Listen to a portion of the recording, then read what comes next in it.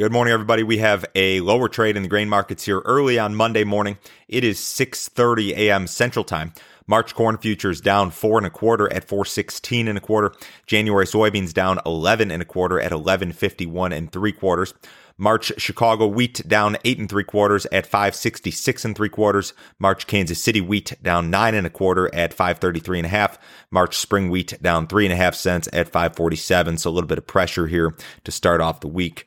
Brazil caught some rain over the weekend, much needed rain. There were some storms that passed through a lot of key soybean growing areas during the last several days. We've got more rain in the forecast over the next 7 days. A lot of Brazil and a lot of these key soybean growing areas will see 2 to 3 inches of rain, and there's a little bit more in the extended forecast.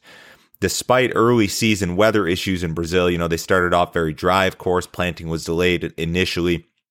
Just about every analyst out there continues to project record soybean production. And that's not necessarily because the yields are going to be record large or phenomenal by any means. It's because Brazil continues to expand acreage at a fairly rapid pace. So even given, trend line or slightly below trend line yields, they're still able to produce a record crop. USDA may adjust those South American crop estimates in their report on Thursday. I'll talk about that here in a minute.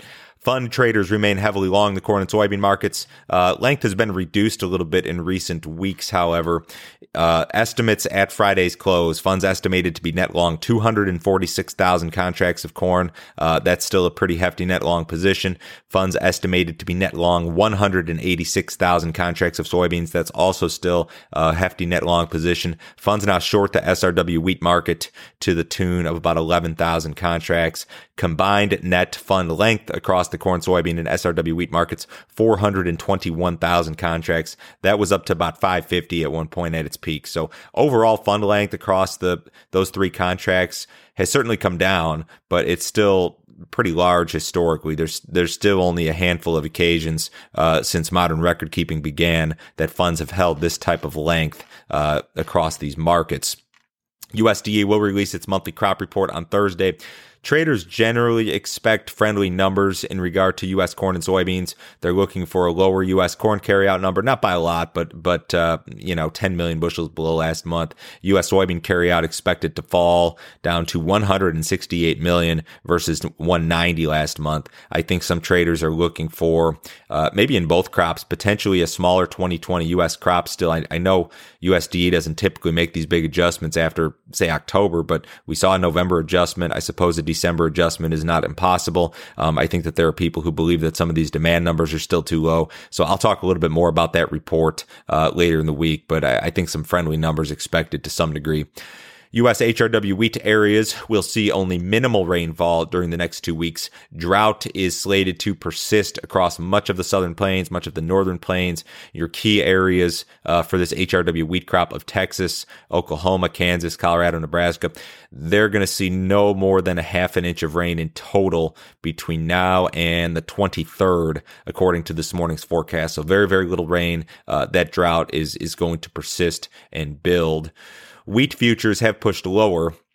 So we've got these crop issues in the U.S. that I keep talking about, but the market has actually leaked lower. You've got some better weather conditions or forecasts in places like Australia and Canada. There's also some chatter regarding Russia and the idea that it could increase its export quota there. That's a negative factor that would really hurt U.S. export demand potentially. Weakening U.S. dollar has really not helped wheat prices very much. Now, in the outside markets this morning, the stock market's a little bit lower. The dollar's a little bit higher. But in general, the U.S. stock market's been very strong and the dollar's been very weak. We've got kind of the same story at play here. Massive government stimulus has, I think, resulted in some inflationary action across some of these assets, including U.S. equities. Vaccine hopes are also helpful. There's a new stimulus bill that appears likely. So all of those things helped push the stock market to fresh all-time highs just last week, I believe. Now, there is some news this morning that the U.S. may sanction some officials in China because of some things with the election in Hong Kong. Maybe that's why the market's down a little bit. We're only down 100 points in the Dow, which is really nothing. Remember, tonight at 7 o'clock Central Time, I will be doing the second edition of the Grain Marketing 101 series. It will be streaming live on YouTube and also on Facebook. If you need those links, let me know. Send me an email to info@standardgrain.com. I've got it posted on my Twitter page. And if you go to the Grain Markets and Other Stuff YouTube page or the Grain Markets and Other Stuff Facebook page, you can find the links there. But I'll be streaming live with Chris Barron of Agri Solutions, who's a friend of mine. We're going to talk about farm budgeting, figuring out costs of production, revenues, all that sort of stuff. We're going to really talk about numbers and how it affects your grain marketing and how it's such an important thing to be aware of. So that will be streaming live at 7 o'clock Central Time tonight. Again, if you need those links, shoot me an email, info@standardgrain.com. Corn market's backed off a little bit.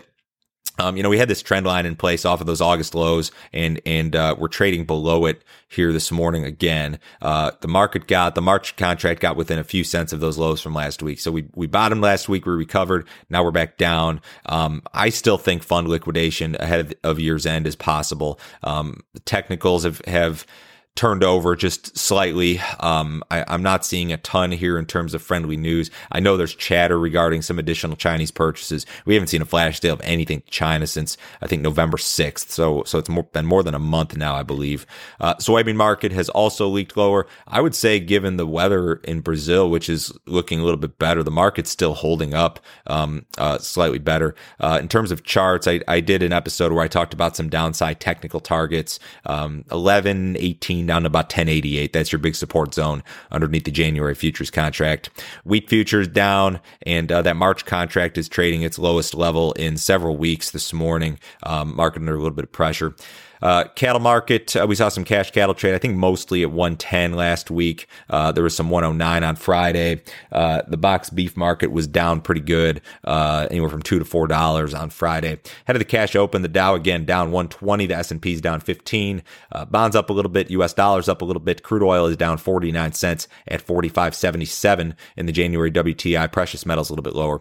If you'd like some more information, visit my website, www.standardgrain.com. Go to that website, click on Grain Marketing Plan. If you would like to know when, how, and specifically I am pricing corn, soybeans, and wheat throughout the year, check out that subscription service. It's $49 a month. You can cancel it at any time. There are no other fees. There are no other obligations. I won't try to sell you anything else, I promise. Everyone have a great day today. Remember, 7 o'clock tonight, we'll be streaming live. We'll talk to you a little bit later.